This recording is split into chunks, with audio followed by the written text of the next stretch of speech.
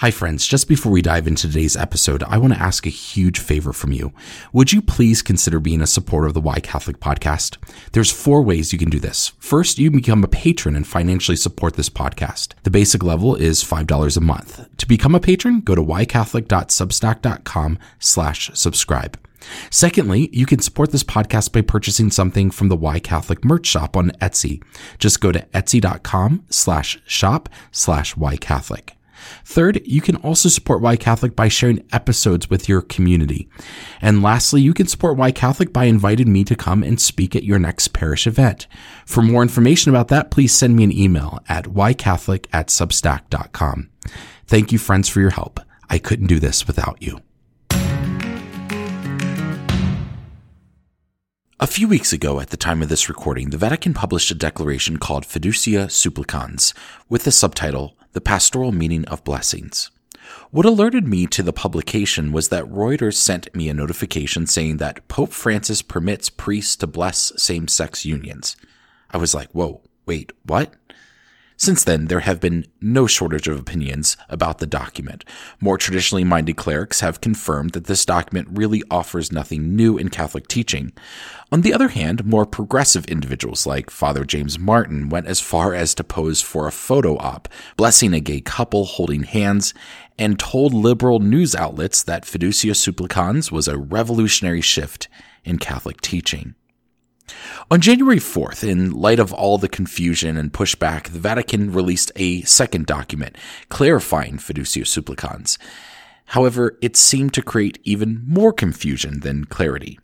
What are we supposed to make of this declaration? Hi, this is Justin Hibbert. You're listening to Why Catholic, my podcast about the what and why of Catholicism.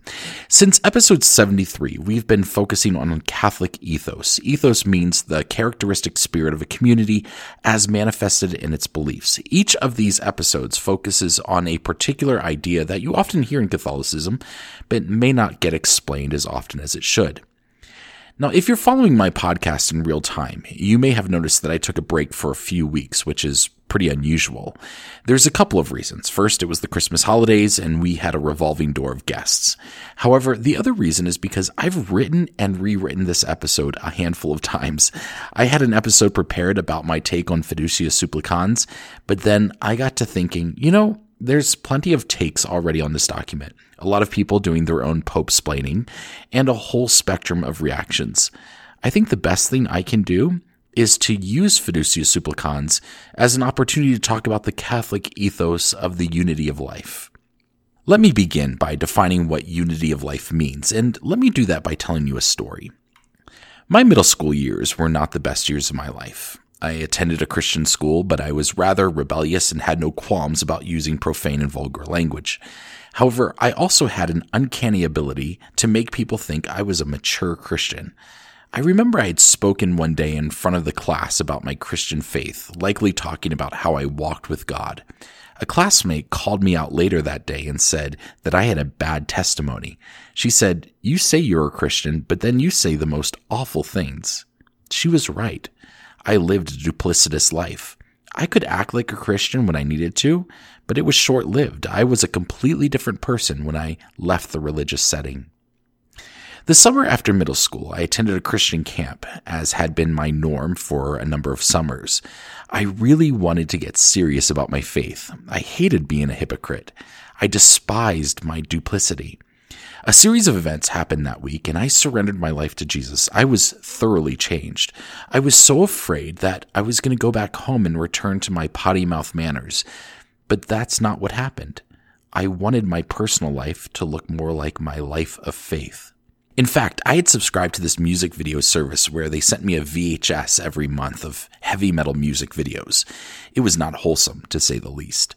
I remember writing a letter asking them to cancel my subscription and explaining that I had given my life to Jesus and said, "I'd love to talk to you about giving your life to Jesus as well." Now, I was far from perfect, but the night and day difference was this.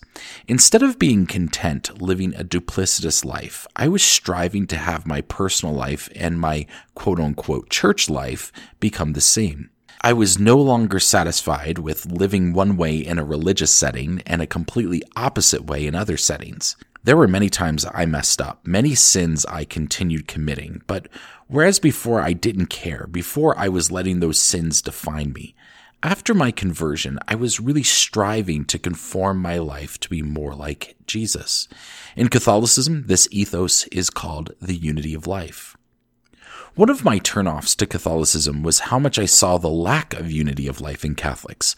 When I worked at a Catholic school, one teacher bragged to me about his favorite strip clubs, unsolicited, I might add, and then he'd piously participate in Mass and receive the Eucharist. Disunity of life turns people off to Christianity. It happens in every flavor and denomination. Brennan Manning famously said, quote, "The greatest single cause of atheism in the world today is Christians who acknowledge Jesus with their lips and walk out the door and deny him by their lifestyle. That is what an unbelieving world simply finds unbelievable." End quote. None of us are perfect. But those who pursue a unity of life participate in the life of the church and really try to immerse themselves with that holiness when they leave the church. Juxtapose that with those who live two distinctly separate lives. They spend 1 hour a week at most engaging in Christianity and the rest of the time living however they see fit, as though their faith has no bearing on their life. It is challenging. We live in a world that has a set of standards and rules, and those standards aren't always God's standards. Isaiah 55:8 reminds us that God's ways are not our ways. What may seem like conventional wisdom to us may not be conventional wisdom to God. Certainly those who take religious vows understand this. I remember when my friend sent me a card and invited me to attend his solemn vows as a Dominican. He said, "I believe God wants me to be poor, chaste, and obedient." The world tells us to accumulate wealth, to sleep around as long as we practice safe sex, and to do what makes you feel good. Poor, chaste, and obedient, and purposefully abstaining from particular pleasures at certain times of the year. To the secular world, this is unheard of. We are constantly being bombarded by the world's standards. How many television shows glorify sin? It's easy to forget what sin is because the world justifies it, it normalizes it, promotes it, celebrates it, and labels people by it.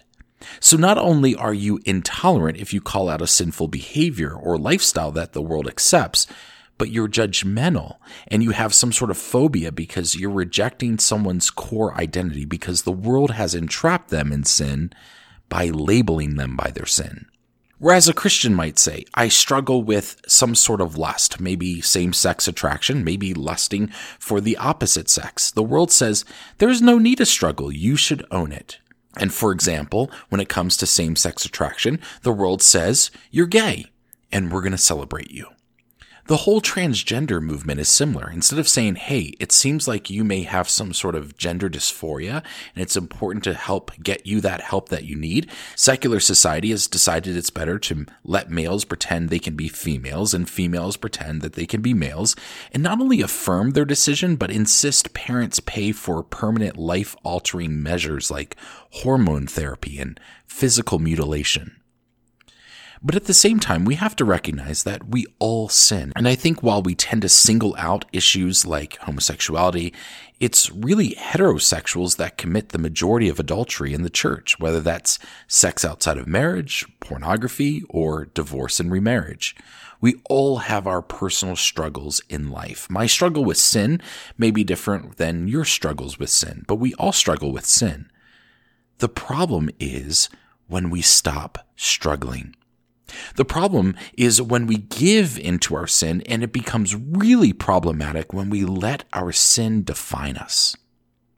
Satan, the prince of this world, is a very sly devil. He knows that if he can get you to define your life by your sin, then you will stop struggling. And when you stop struggling, you stop converting. You stop crucifying your flesh. You stop your resolve to become more like Jesus. You cease to have this pursuit for the unity of life.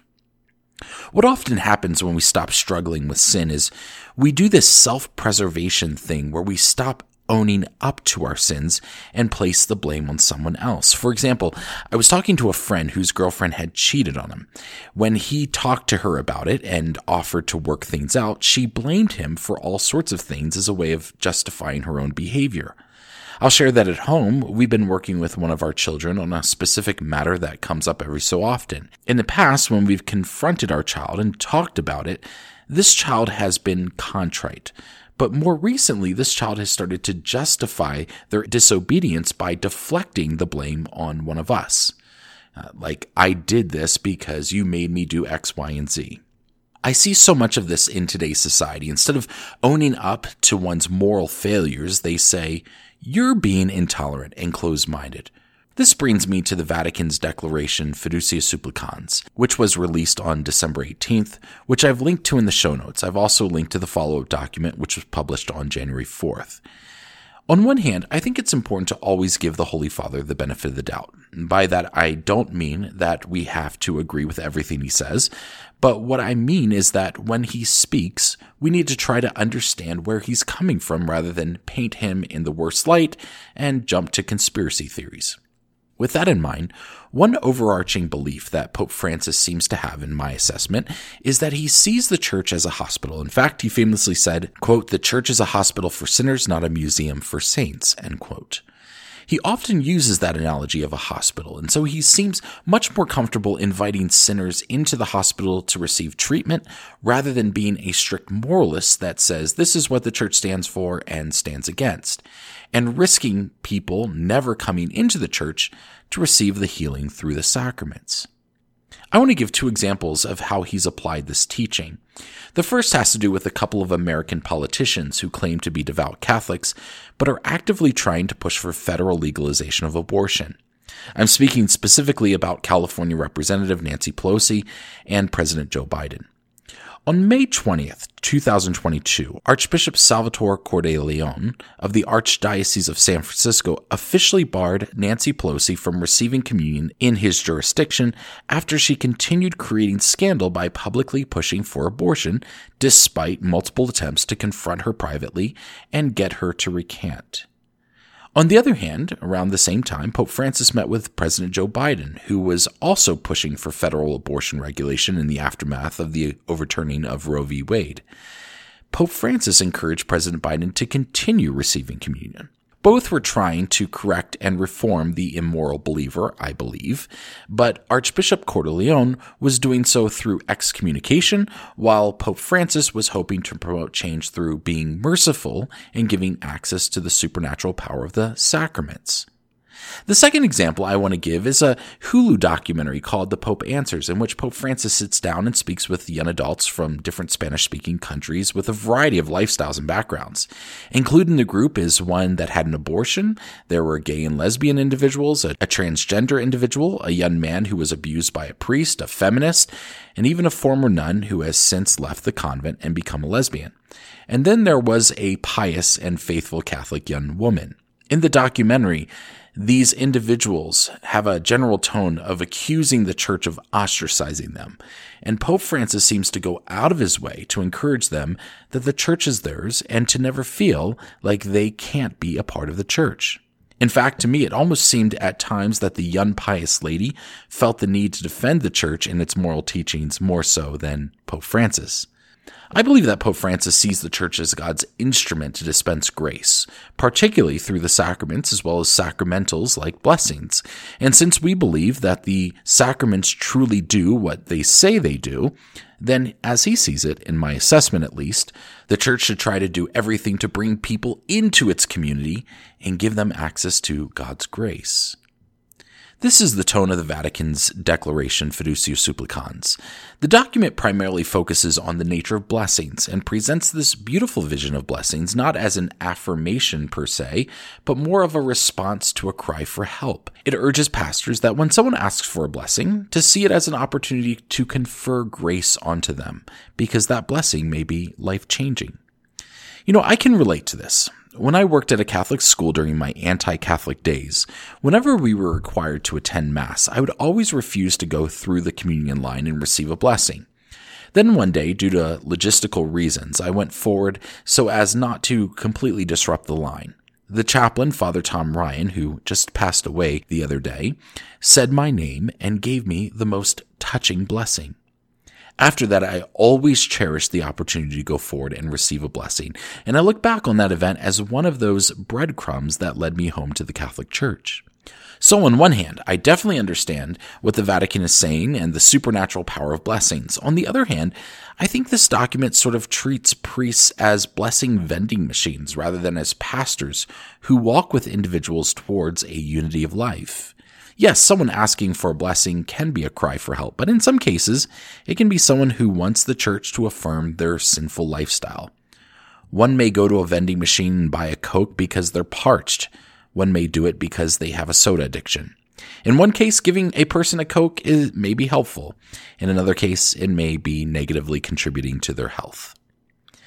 I think the Vatican's declaration is well-intentioned. But as the saying goes, the road to hell is paved with good intentions. And I think we always have to be mindful that Satan would love to do nothing more than destroy the church, and I don't think he particularly cares in which way he does it. So on one hand, he wins by painting the church as this institution that affirms all people and lifestyles without the burden of conversion. Let's make the church more like Oprah and less like Jesus. Live your truth. On the other hand, Satan also wins by painting the church as this prudish, self-righteous, judgmental institution which closes its doors and ostracizes the people who need it most. Frankly, I think Fiducia Supplicans creates more confusion than clarity, and I think the follow-up document, meant to bring clarity, makes it even more confusing. For example, I'm not sure how one cannot bless irregular unions, but bless a couple when it's the irregular relationship of the couple that defines that irregular union. It seems like the Vatican is talking out of both sides of its mouth. I think we always need to strive to be like Jesus, who said to the woman caught in adultery, "I don't condemn you, but go and sin no more." A pastor needs to dispense both mercy and correction. A pastor is a shepherd, and shepherds guide their sheep towards green pastures and streams of water, and a good shepherd keeps its sheep from danger. I think oftentimes we can see the world with rose-colored lenses. As much as Pope Francis likes to use the analogy of the church being a hospital, there are lots of people who don't think they are sick. And I'm not just talking about people that are in irregular relationships. There are lots of people who want the church to affirm and bless them, but have no desire to live a unity of life. And I think we always need to remember that the purpose of the sacraments is conversion, not just a one-time conversion, but a perpetual lifelong conversion. As we've talked about over and over, the word sacrament has two components. There's the mysterious injection of grace that God does, and there's the sacred oath that we make. I know there's lots of people concerned about some of Pope Francis's more recent actions, this being just the latest. Here's what I'm going to say. Don't let it take away your focus from living out a unity of life and helping others do the same. The Catholic Church is the world's oldest and largest institution. There are lots of people who have come and gone and lots of documents that have been written in its long history. Who do we remember? We remember the saints who lived a unity of life, who wrestled with sin and sought to bring their earthly existence in line with their heavenly goal. We call them saints. They are the legacy of the church. Don't let anyone, man or Satan, distract you from your mission to be a saint. Thank you for joining me for Why Catholic. Be sure to subscribe to Why Catholic wherever you get your podcasts. And you can also subscribe to my Substack site and get the next episode in your email inbox. As a subscriber, you get a special discount code to the Why Catholic Etsy store. If you've been blessed by this podcast and you're feeling generous, there's also a way to financially support it, and patrons get some extra perks. To become a free subscriber or a patron, just go to whycatholic.substack.com/subscribe. Also join me on Instagram at whycatholicpodcast, all one word. Thanks again for listening. My name is Justin Hibbard, and this is Why Catholic. God bless you.